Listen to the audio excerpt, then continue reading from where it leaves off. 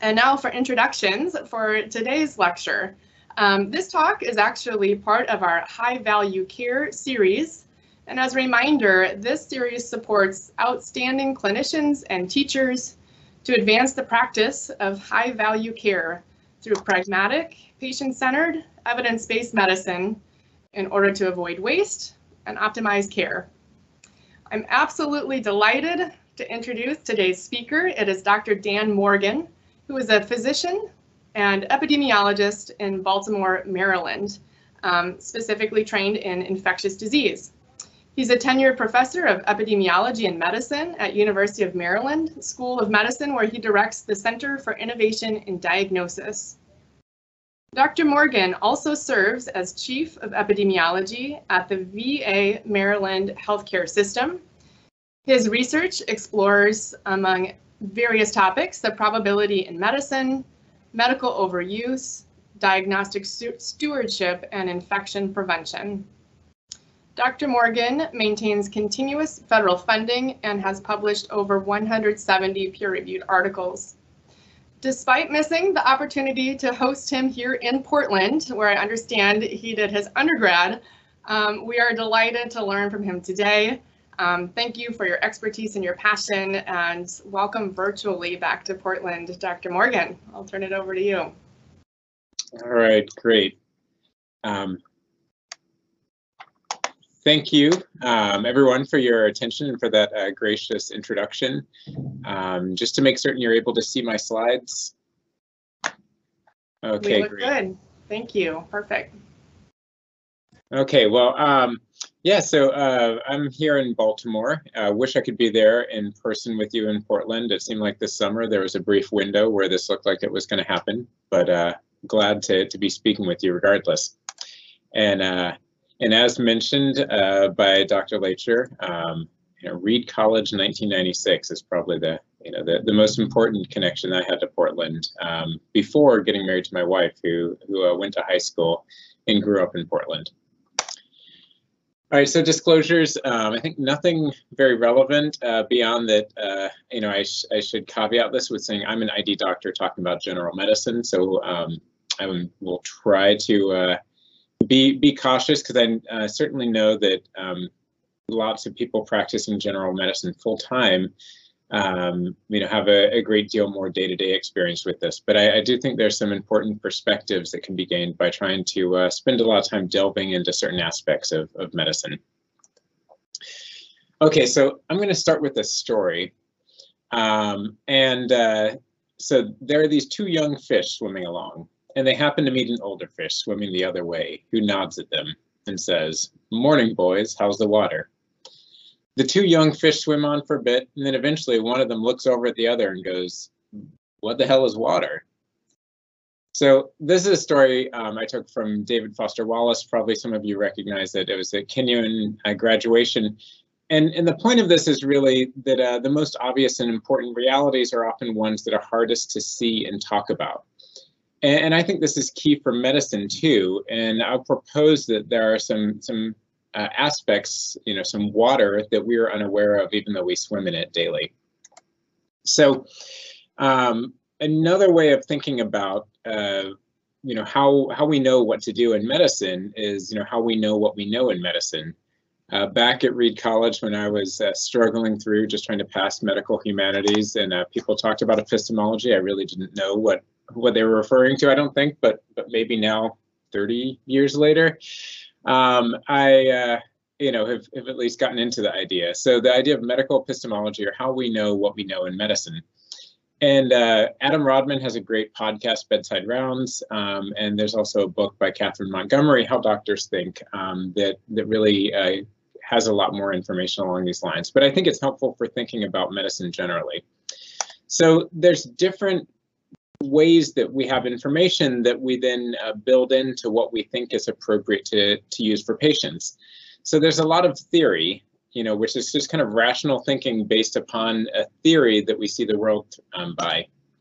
And so I'll start out with ones that are probably less accepted by the general audience here. So humoralism, so the idea of four humors, was the dominant belief in medicine for probably 1,000 years.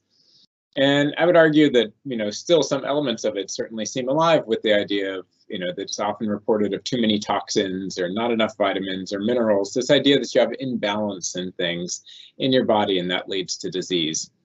I think there are other theories that, again, that are practices are mostly built upon theory with less, at least research on how to practice them from clinical research like osteopathy and homeopathy.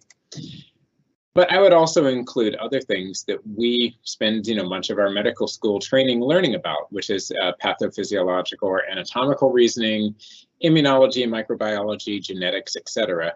So, and this is not to say that these are not true. These are all, very, interesting, relevant approaches and theories that develop, but they often don't have direct information from clinical patients as far as how they should be best applied. And then modeling, the great winner during the pandemic. I don't know if there have been many other winners, but modeling has really taken over. It takes parts of theory, but also some empirical data. But it often pieces a lot of things together with a lot of spaces filled in with estimates, which may actually really define the model. So contrast that to empiricism. And that's actual in clinical data that's obtained by different forms. So the most sort of simple and present for many generations is observation and direct experience. We all know, all of us who are clinicians know that this is a big part of how we learn to do what we do, which is actually just by experiencing it. But of course, our experience is limited by the limited number of patients that we can see. And then there's clinical studies, and there's often been this distinction between observational and randomized controlled trials, which I think is relevant. Observational studies, of course, are much easier and can address some questions you can't with RCTs, but RCTs are probably a much stronger and reliable way of getting a sense of if you change one variable, how much does it change outcomes. But I would say that RCTs are really focused on does a test or treatment ever work?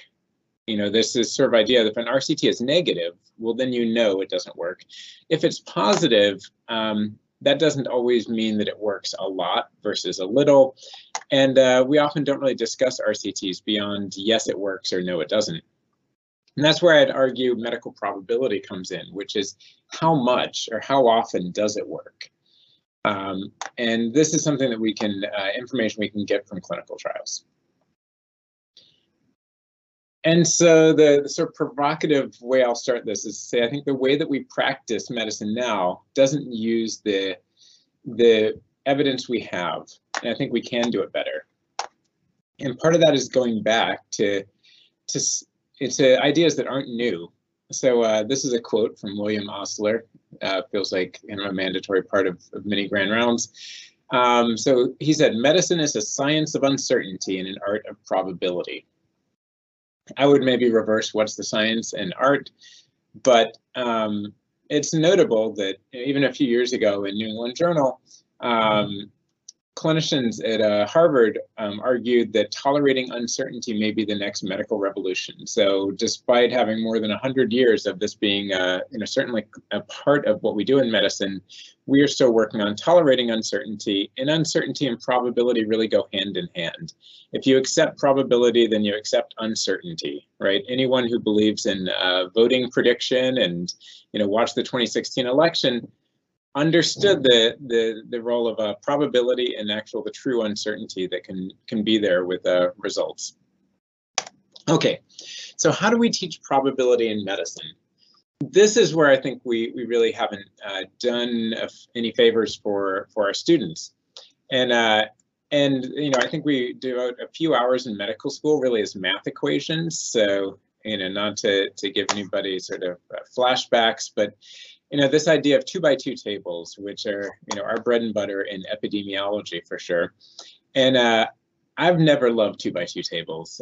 So, you have test result on one side and disease, positive or negative, on the other side. And you always have to remember which one's top or left. And then people develop these formulas, that have a lot of true and false positives and negatives. And to me, can be a little bit hard to keep straight. And that's why I think people often confuse sensitivity and specificity, although I would argue these are key concepts that we have. Similarly, for treatment, we can set up a 2x2 table that talks about the event exposure rate and the control exposure rate and the absolute risk reduction and the relative risk reduction.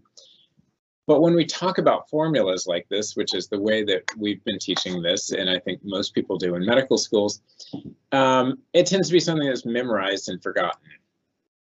And as Drew Foy, a cardiologist friend at Penn State, pointed out, I think mostly this is beaten out of students during clinical rotations where they don't see this being applied. And I would argue that medical probability is primarily taught by aphorisms. So what do I mean?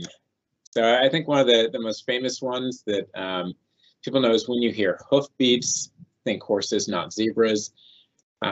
Which when I started working at University of Maryland, was surprised to learn that actually came out of University of Maryland from Ted Woodward. And really the corollary, and even easier to understand aphorism, common things are common, which is great, right? I think that we should never lose track of this, but it's far from actually teaching probability. So and there's some other ones. There's an article by Paul Burgle a few years ago that has pseudo-probabilistic aphorisms, and I think this is great. To where we ask, well, what does this really mean? Although these are phrases that probably all of us have used.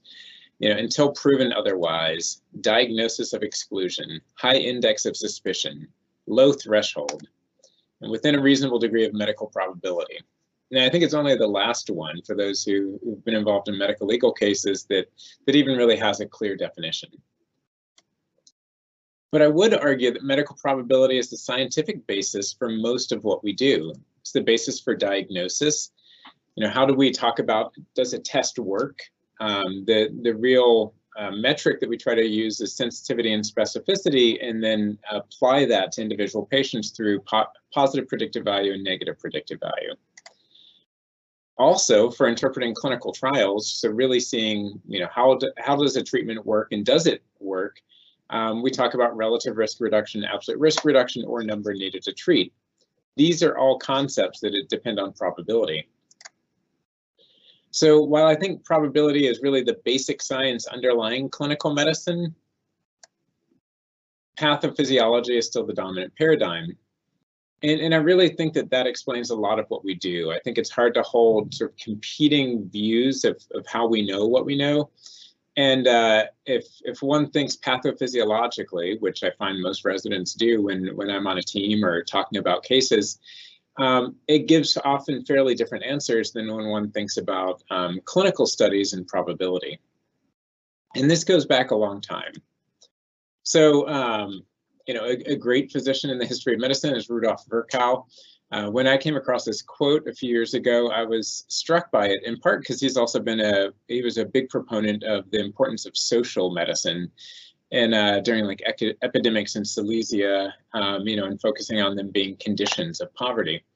But he said in the 1850s, and this is when medicine was trying to shift from humoralism to more pathophysiology, that medical practice is nothing but a minor offshoot of pathological physiology as developed in laboratories of animal experimentation. Which to me is striking because I think it really describes the way that a lot of people still view medical science. But also that this was said, more than 150 years ago, when I really don't know what you could take away from animal laboratories to apply to patient care.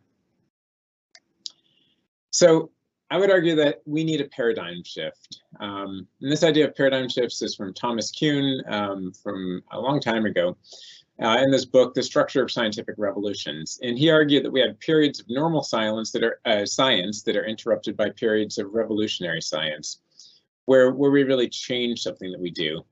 And I think the time is ripe for kind of a move away from some of the incremental changes that we've had from really the pathophysiology dominated approach to medicine. Medical school boards are modernizing. Step one is becoming pass-fail, which I think is great and was needed for a long time. This hopefully will largely do away with people spending a lot of time memorizing things like Krebs cycle or how CAMP works, which is not to say they're bad, but I think they are kind of a version of lab science from the 1960s. And certainly, I've found them to have very minimal role in my clinical practice. And additionally, the clinical skills test is canceled. So what do I mean by medical probability? So, modern medicine, distinguishes itself from regular medicine. That, medicine for millennia has helped people by comforting, giving explanation for their pain, and guiding them through the terror of illness and death, which is very real. But that isn't why doctors in healthcare are elevated to our current status in society. It is because of a belief that we make diagnoses and treatment better and can improve the outcome of humans. So we focus on diagnosis leading to treatment to improved outcomes. And the model really is that we work on diagnosis using probability for possible diseases. And so, figuring out the pretest probability.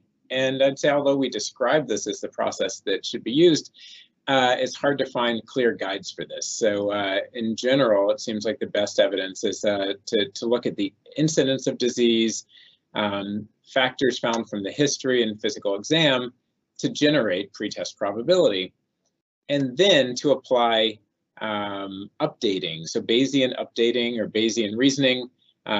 Again, this is another term that I thought people said mostly to sound smart when I first started this area. And I realize now that it's really kind of a simple fundamental concept that may be hard to apply, but is just has a lot of face validity.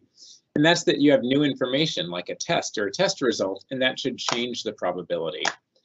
But key to this is knowing that it changes probabilities, not that it eliminates probability. So, and how do we think about probabilities for testing and treatment? I'm putting up this image, which many of you have probably seen, sort of from evidence-based medicine training.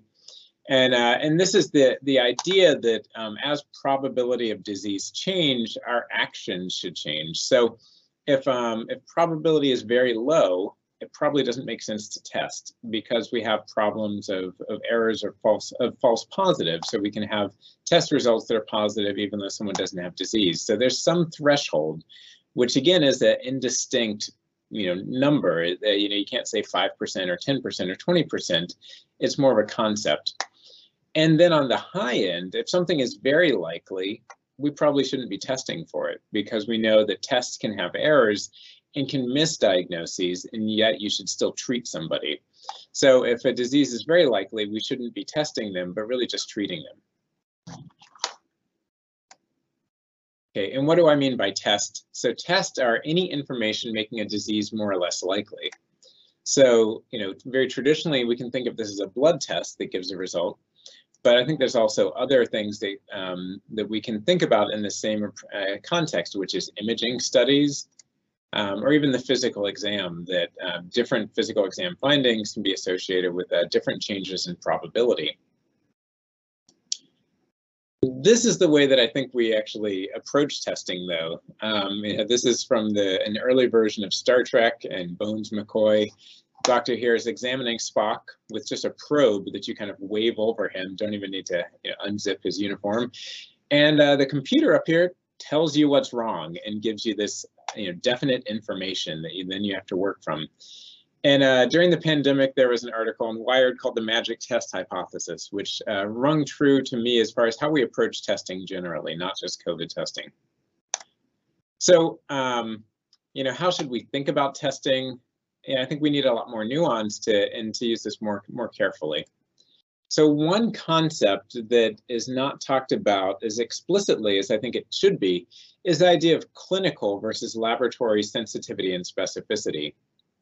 So this was talked about in this article from Annals of Internal Medicine back in the 90s, but the difference between analytical and clinical definitions of these terms. So a lot of sensitivities and specificities that we see reported, like say the early FDA during the COVID pandemic would list all the tests and whatever information companies sent into them. And really, they were talking about laboratory or analytic sensitivity and specificity. So that'd be like taking a swab and running it on two machines. And it's great. Things need to work that way. You need to have that basis that at least the analytical step works.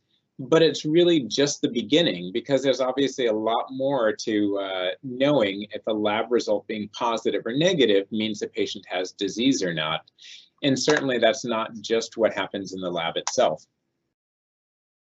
So clinical sensitivity and specificity describes how well the test work versus clinical disease.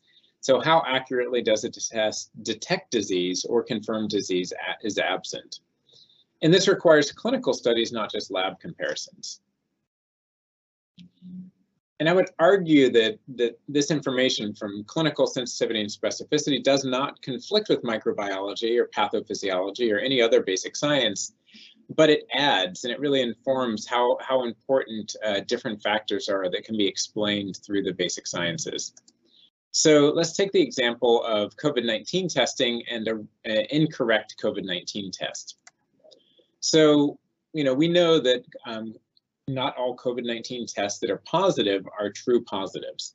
So there are positives in the absence of disease. We see this often with screening, as Casey Coffey and I described in a recent JAMA diagnostic test interpretation, looking at pre-procedural screening for surgical patients.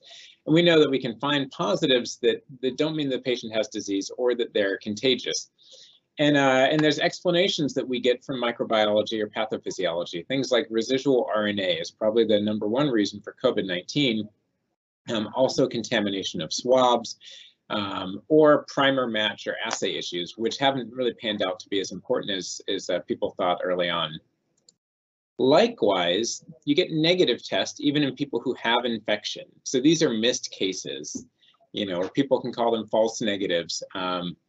But I tend to find that terminology not as easy to work with. So negatives with infection, could be a result of poor sampling. If you don't actually sample the area where the virus is, you're not going to detect it.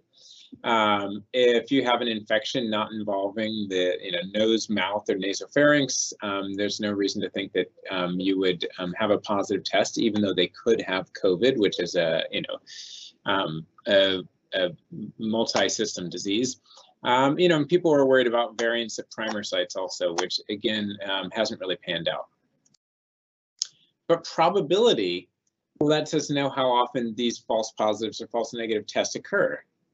And this is really what's important, right? You could imagine residual RNA could be an unimportant issue and have no impact, or it could be very common. And we need to know the probability from clinical studies to know how much that matters.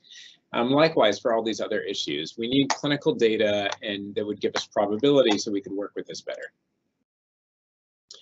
So this type of thinking, as well as trying to follow some of the shared decision-making type research and some of the tools that were created, led us to thinking about the idea of really, do doctors think in probabilities when testing patients? And fortunately, I was able to get NIH funding with a new innovator award to look at this. And Portland was one of the sites where we managed to survey a number of primary care docs. I believe all were through the OHSU system. So we asked a series of questions in a survey, and the questions we tried to make pretty bread and butter and almost boringly simple, but asking questions that we thought may be difficult to actually answer. So we asked clinicians, does this patient have cardiac ischemia? We described a 43-year-old premenopausal woman who presents with atypical chest pain and a normal ECG. She has no risk factors and normal vital signs and examination. So pretty boring, right?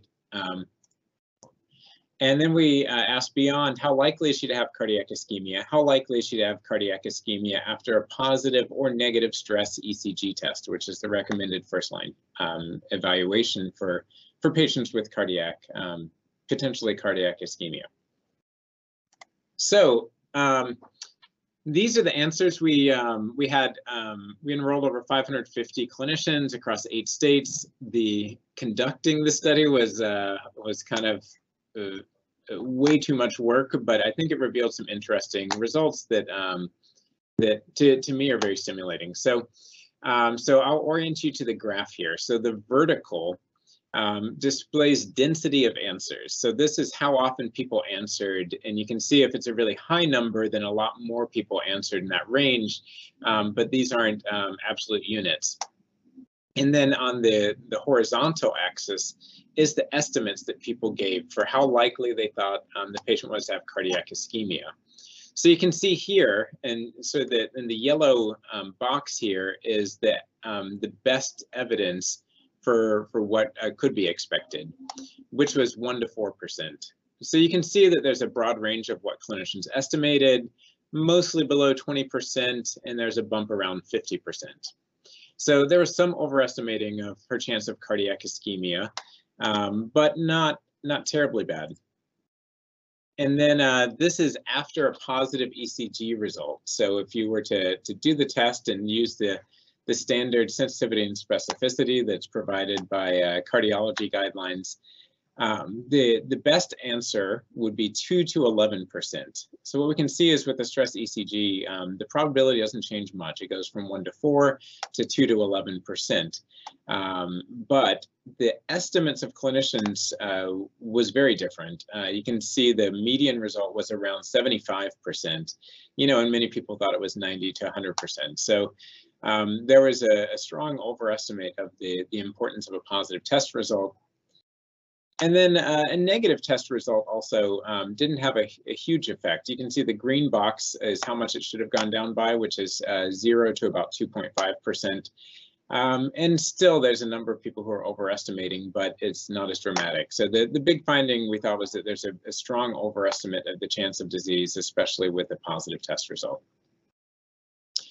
So we had a few different scenarios that we looked at in this study, and we found very similar findings for UTI, mammograms, and pneumonia, and published this earlier this year in JAMA Internal Medicine with the help of Portlanders Chris Pfeiffer and Chris Turndrup.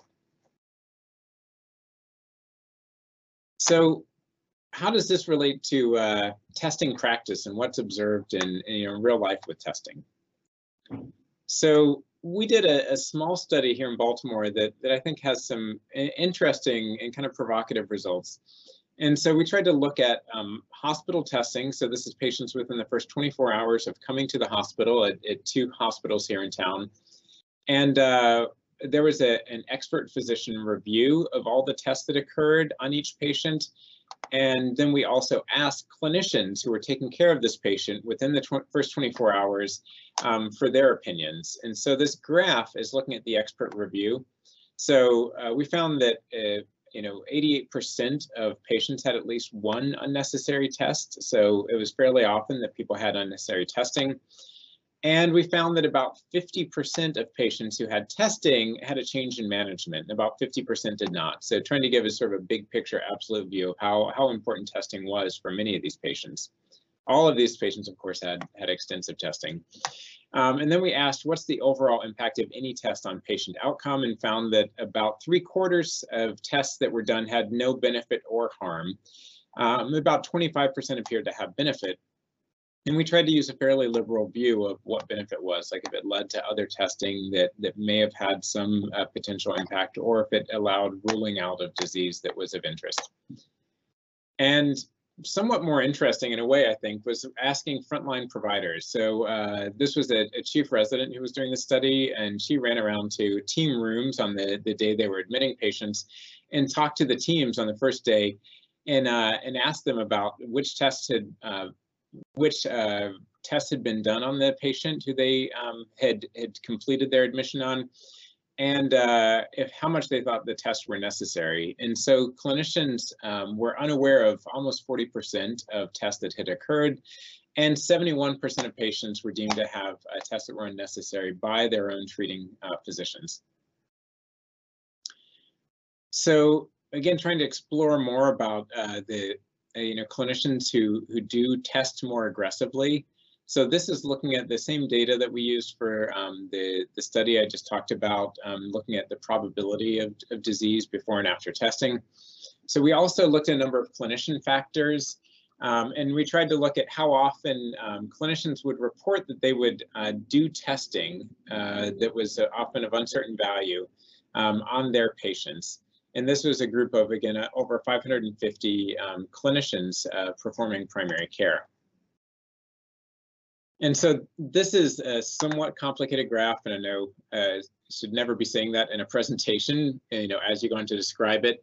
But I think it provides some provocative and kind of interesting thoughts. So we looked at how likely people were to test, and this is looking at the top quintile, so people who were in the top 20% as saying they were most likely to test out of the group.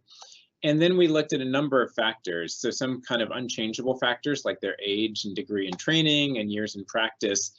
And those revealed, so anything to the right of this dotted line reveals that those were overrepresented in the top quintile of testers.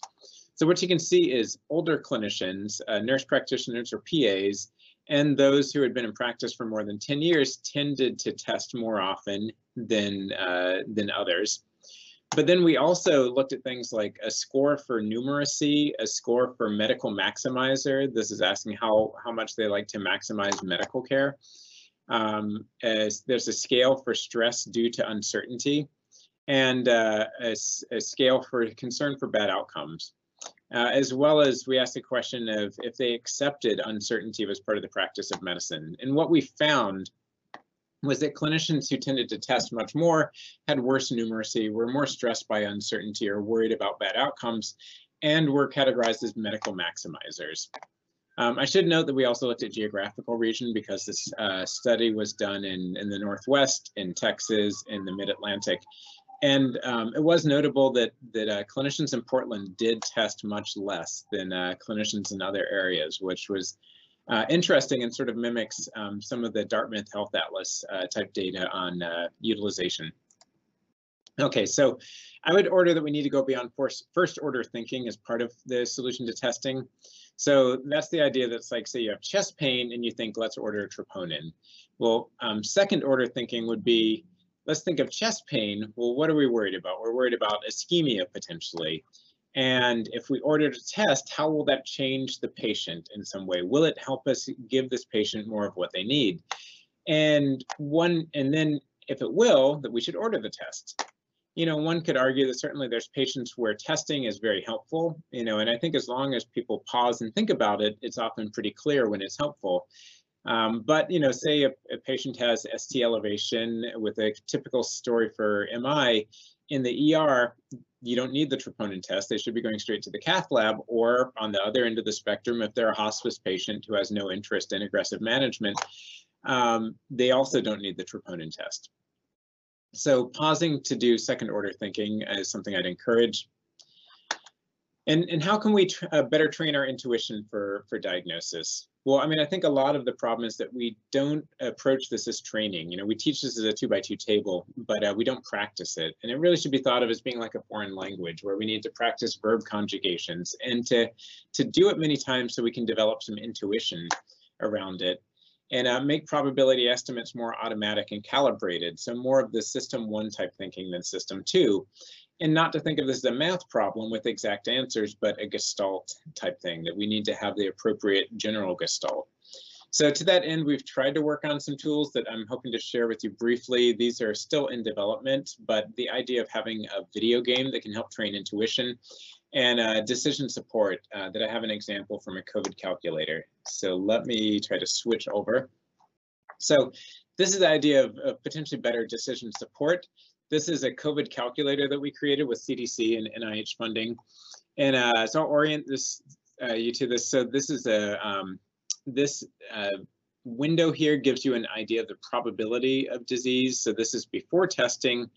And then once we give more information, we can see after testing results and how to best interpret testing. So with COVID, we spent a lot of time doing this, but you can enter your state and county and get the 7-day cumulative number of positive tests that's multiplied by a factor based on CDC estimates of under testing. So say for Oregon and Multnomah County, this is the estimate that you would get. So not that high for just the average person in that area. But say like you live with someone who has COVID, your spouse, this is probably the highest risk factor for COVID. Well, then your pretest probability gets much higher. And say, you have a loss of smell or taste, then the pretest probability gets much higher. So, then after that, you can think about testing. And so there's a number of different tests. So let's, talk about PCR testing. And if we got, a negative result, is that enough that we would say this person doesn't have COVID? Well, it makes it go from 40% down to 6.4%. So, probably not for many questions. There's actually data on COVID looking at live virus where you can try to address contagiousness. And actually PCR is probably better for this. The patient is probably fairly unlikely to be contagious based upon these viral culture studies. And then people talk about antigen testing. Well, we can compare, what does antigen testing mean? Well, negative is not quite as important, but, maybe with a positive test, actually a positive test result probably means more than with the PCR test. And that's because antigen is probably a little bit more specific for contagious disease, even though not so much for infection.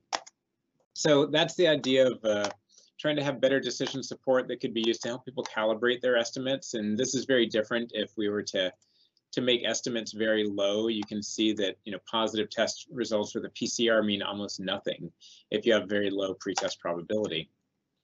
The other part about training intuition that we're working on, so we are changing the format of this right now. Graphic designers have changed things and we're trying to reprogram this, but this is kind of our early version, is to create a game. And so this game, if you start out, you'd hit go and let's see, bear with me. Let me try this again. So I can set some different criteria and then I could ask the game to start and it could give me questions. So say a patient with a 5% pretest probability for coronary artery disease, do an exercise EKG test. So this is similar to that study that I talked about. How likely are they to have disease with a positive test? So there's a timer up here, so I'm under time pressure to make a reasonable guess, but to go from 5%, well, I know specificity is quite high, so there's about 25 out of every 100 who'll be false positive and only 5. So let me guess, I'll guess 17. Okay, so I did okay. And then we can get feedback using this natural frequencies, which is the idea from psychologists that seems to work better for training test interpretation, that it can walk through and say, okay, if the way to think about probabilities would be thinking out of larger numbers, and we could see that it's actually the correct answer is 11.2%. I guess 17%. So it would give me some points because that was still a reasonable answer because I had an appropriate gestalt. And you can see how if you do this with many different scenarios, you can start to get better at training your intuition to guess approximately. All right, so let me get back to the presentation because that's really sort of a teaser for what we hope where this can go better. For more about testing too, I'd encourage people to look at the website we're developing. It's called testingwisely.com. Also, I wrote an op-ed piece in the Washington Post a few years ago that addresses some of these issues. So treatment is similar. It's another exercise in probability. So what do I mean? So in modern medicine, there's diagnosis that leads to treatment. And then treatment itself is something that if you look at any clinical trials, this is generally the way they're set up, that you start out with a population that has a prior probability of outcomes. So you could say in a patient with a pulmonary embolism, how likely are they to have a recurrent pulmonary embolism? And then you could say, okay, and you treat them. Well, how likely are they to have the outcome now with treatment versus those who don't get treatment? And this can be done for harms and benefits, so you can get a clear view of what that treatment entails. So we tried to ask, do clinicians think through this process in a similar fashion? So again, we had clinical cases and we tried to make them bread and butter. This was one where we said, consider Mr. Miller. He's a 62-year-old man with well-controlled hypertension on aspirin with new atrial fibrillation. He wants to know if he should start an anticoagulant like warfarin or similar. We said, what would you tell Mr. Miller is the chance that warfarin will prevent him from having a stroke in the next year? That's the primary reason for anticoagulation in him.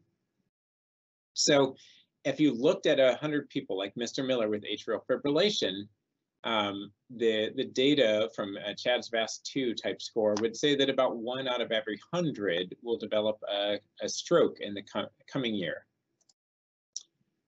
And the question really comes, how many benefit from treatment? So say you're being treated with warfarin, and looking at this display, this is 100 people. So if you treat them with warfarin, we know that the 2 will develop significant bleeding. So is the gray area the appropriate number for who will benefit from treatment? Is it 98%? So pretty much everyone who doesn't have an adverse event will benefit from treatment. I've seen this in some pharma advertising. Or should we use the relative risk reduction, which is 39 to 50% for reducing chance of stroke? Or should we focus on the single patient, the patient who would have had a stroke, but for warfarin, which may have prevented the stroke in that patient? So shared decision-making type guides and other interpretation guides to the literature argue that we should use this absolute risk reduction, which would be the 1% in this patient.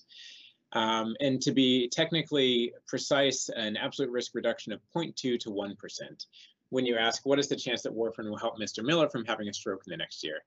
This graph represents the answers from clinicians. So the gray is what clinicians answered. And it's kind of like a wavy, perfect distribution from 0 to 100%.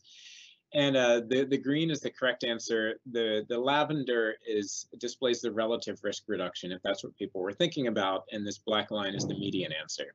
So the median answer of what people would tell their patients is you have a 50% chance of benefiting from this treatment, when probably shared decision-making experts and guidance would say you should tell them he has a 1% or less chance of benefiting. So a huge difference, right? I would do almost anything if you told me I had a 50% chance of benefiting, versus I wouldn't do most things if you said there's a 1% chance of benefiting and there's harms. So in this study, beyond just asking for estimates, we also asked, would they treat similar patients in their practice? And we found that clinician estimates of benefit do impact patients. So this graph on the vertical represents the proportion of similar patients treated in their practice from 0 to 100%, and how much they estimated was the benefit of warfarin to the patient, Mr. Miller. And what you can see is if they estimated the benefit was under 15%, which is more in line with scientific evidence, they were much less likely to use warfarin in similar patients in their practice. This would be a median of about 10%. Whereas if they estimated higher effects, they were much more likely to give it to their patients. So guidelines don't recommend treatment in Mr. Miller, and this really because prior risk is key. You could only prevent disease that would have occurred, which in this patient would be only a 1 in 100 chance. Guidelines do recommend treatment of higher risk atrial fibrillation, and that's where I think some of the confusion comes in. Okay, so appreciation of small effects like this have led to this idea of precision medicine, which is really a theory largely. There's very few examples of it working so far. And Nature had an article where they called this imprecision medicine, and this is just their demonstration of how likely drugs were to work against different conditions, and if anything, kind of a rosy view. So if we accept the science of probability, then how do we talk about benefits and harms of treatment? Well, I think one thing we need to stop doing is talking about risk versus benefits. This is comparing apples to oranges. I think a much more fair comparison that's much more scientifically accurate as far as what we know about treatments is chance of benefits and chance of harms. We tried to argue for this in JAMA last year, and hopefully a few people heard it, but I think it's more difficult, but I think this actually is much more scientifically accurate, that for any treatment, there's a chance of benefit and a chance of harms and a chance of nothing, which is the biggest chance. So I would say that talking to patients requires knowing about absolute risk reduction, absolute harm, and then saying things like out of 100 people like you, 1 will develop a stroke with no treatment. With treatment, 0 to 1 out of that 100 will develop a stroke, but 1 of 100 more will develop serious bleeding. Which isn't the perfect, it's not the easiest thing to discuss, but it's certainly more accurate than saying, I think this will work for you. I think you should do it, which is what I believe most of us do in general practice. So this is an example I won't run through, but it's Stephen Hahn, who had the great job of being FDA commissioner under Trump, came out saying that plasma would have helped 35 out of 100 patients who had COVID. And that was based upon a relative risk reduction of 35% from a cohort study. And he was widely criticized for this when an absolute risk reduction was 3%, but then actually RCTs later found no benefit of plasma. So this is why I think it's important. This example is clear. It gives a very different message. I talked about that some in this op-ed in the Washington Post from last year, if people want to delve into this in more detail. So I'd say right now, it's maybe a time where, I feel this could be taken as feeling down about medicine. And I should say that I love taking care of people, and it was disappointing to learn that diagnoses and treatments aren't so key to this as taking time and showing concern.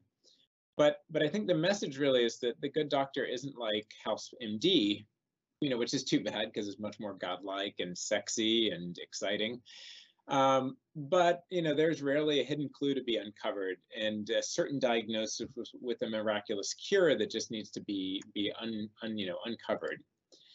So I think instead the job is much more like being Mr. Rogers and accepting uncertainty and making decisions without being too cavalier or too risk adverse, and finding a way to best involve and represent the patient's beliefs in the process. And I would argue that accurate use of probability in medicine is limited by many factors. I won't go into details about these, but I think there's lots of reasons, including human nature. But I do think that if we learn more about it, we can do a better job in medicine. And I would argue that we overestimate the chance of disease by 2 to 10-fold, overestimate benefits many-fold, and the changes how we treat patients. And each of us repeats these decisions many times a day. So if we imagine that, going to a full hospital or even across the United States, if we could change this basic behavior, we could improve some of that up to 1/3 of medical care that is overuse, and we could create a more scientific, sustainable, humane, and equitable system. And that could change, how we treat patients. So I won't run through these, but just leave this slide up. And most importantly, say thank you for your time and attention, and I'd be happy to take questions or chat with you. Great. Thank you so much for your presentation, Dr. Morgan. Much to think about and lots to digest, and we'll leave that slide up there for others to read and contemplate. Please go ahead and put forward your questions or also your comments. We'd love for this to create some conversation, but I'll lead us off. We have one very specific question that you may be able to help us out with. This came when you were showing us the probabilities with the COVID diagnosis calculator. And this person wondered whether vaccine status affects the pretest probability of having COVID if symptoms. Great. So yeah, so this is something we had to change. We built this calculator, and then the vaccine came out. And so we did have to go back and let's see, I'll make your risk high, and then say, but if you're vaccinated, your risk probably does drop down. And so we don't have perfect information for this, especially about being contagious, because there's this whole debate about, it's pretty clear vaccines make you less contagious because it makes you less symptomatic and it makes you less likely to have disease. But so this is an estimate that I think is fairly well accepted. So vaccines do change your likelihood of being contagious or having infection. And we tried to build that in to this model. Great, thanks so much. I know we'll be looking at these websites some more. That's amazing work. One additional question, as we think through practicing some of this, I wonder if you have particular strategies to work on setting a pretest probability.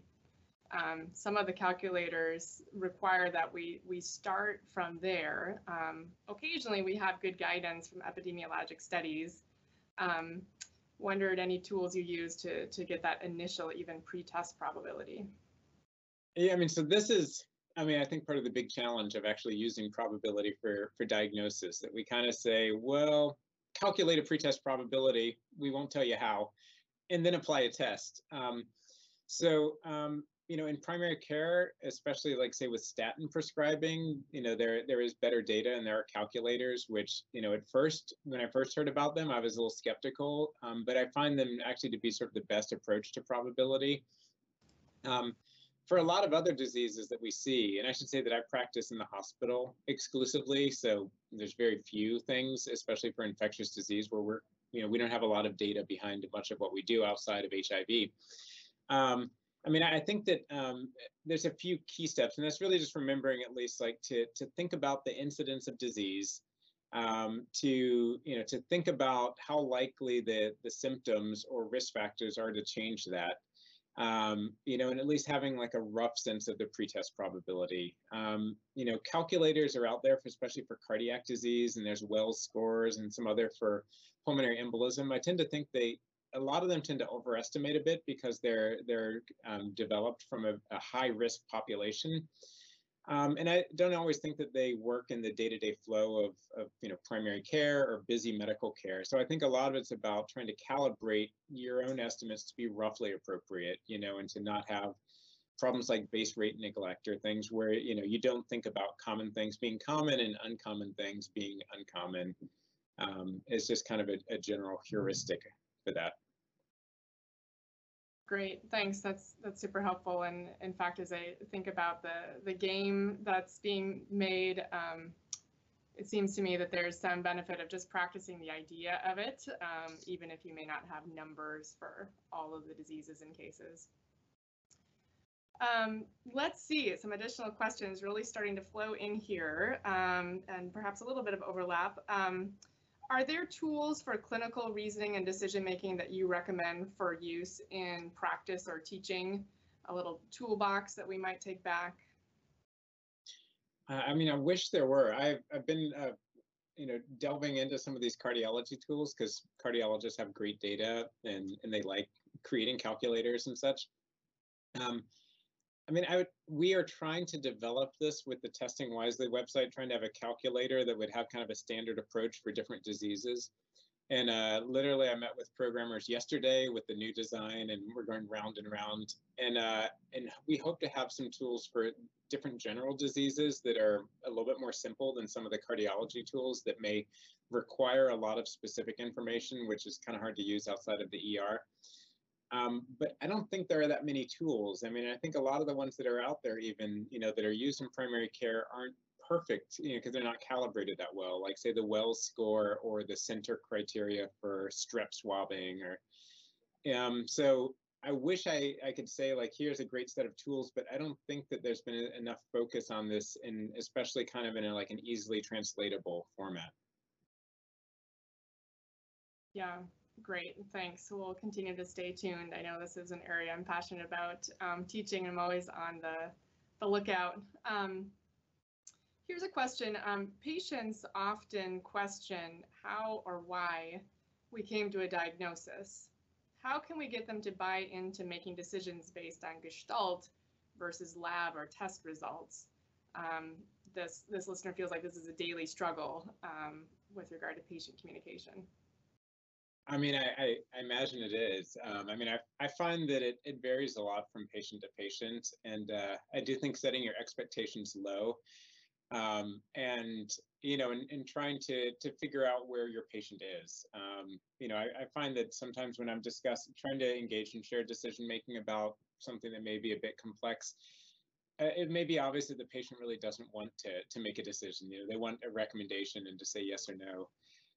Other times, I think patients may really think they know what they want, and it may be hard to talk them out of that. And, we talk about like antibiotic overuse and infectious disease. I think sometimes you can find a middle ground, or you can find a way to delay that.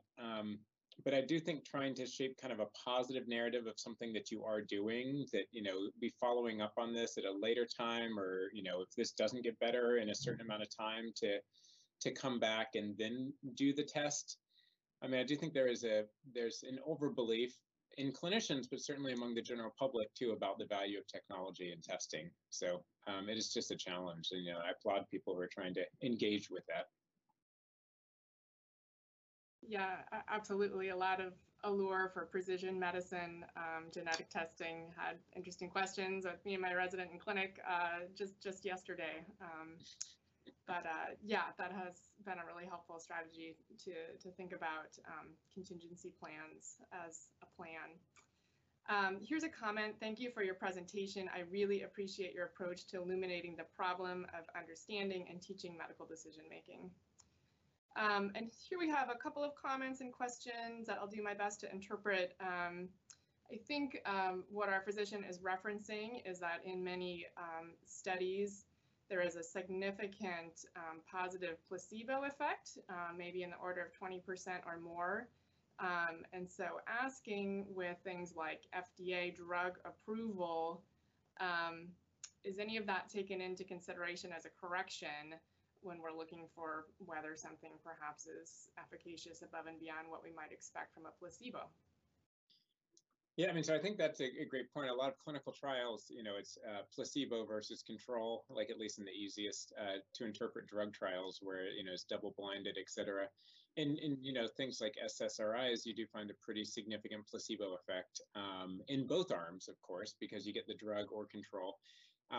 But the effect size is often trying to look at the difference between placebo versus control. So I'd argue that a lot of the, the absolute risk reduction is usually subtracting the placebo effect. And that's not to say I don't think the placebo effect is important. And I think, trying to be aware of that and harness that. And that's probably part of the benefit of things like homeopathy or something where, placebo effect can be full and, side effects outside of nocebo type effects are, pretty much non-existent. Great. Thanks for your comments there. Just a question of my own while we wait to see in our last couple moments if there are any others from our audience. Thanks for sharing your studies, and I have to say very insightful and a little bit shocking with some of the physician estimates with regard to both diagnosis and treatment. So humbling and things to think about. I guess I do wonder if it's rooted in our drive to diagnose and to help patients that we want to do well. But my actual question is, assuming we can train ourselves better on this and feel like we're making well-informed, numerically accurate recommendations for our patients, what is your sense of recommending to patients, not necessarily as opposed to, but I'll just say, making a recommendation balanced against engaging patient in shared decision making? Yeah, I mean, so two thoughts. I mean, the first one is I think that I really do believe in, clinicians and especially physicians is kind of the basis for a lot of change in medicine, even if it's a slower approach to convince people. Like I think of, physicians really should be, central to a lot of change, and at least like having physicians believe in the change, even if there's lots of administrative, forces that are at play. And sorry, the second question, the question that you asked was related to how do you get patients engaged in discussing? Yeah, and I guess, assuming that we as physicians get better at our misestimates, how appropriate is it to then use our good estimates to really make a recommendation to a patient, versus expecting that in every or all scenarios we're engaging the patient to truly understand the absolute risk reduction? Yeah, I mean, I think most of the time, most patients probably shouldn't be burdened with being told, sort of lots of mathematically sounding information. I mean, I think that giving, for certain people, like say the engineers you're taking care of, maybe those numbers are helpful. I think for a lot of other people, giving them kind of general sense and then maybe giving them thoughts on, either what the guideline says or what you would do personally. I think patients often are looking for that sort of thing. Mm-hmm. Yeah. And I do know that clinicians sometimes make choices because they think patients want something. And it'll turn out that the patient doesn't necessarily want something; they just want to be taken care of, and a lot can be gained by that open discussion. I think that is a wonderful thought to end on. Our patients want to be taken care of, and we will do our best. Thank you so much, Dr. Morgan. A really fascinating discussion. Great. Thanks everyone for your time.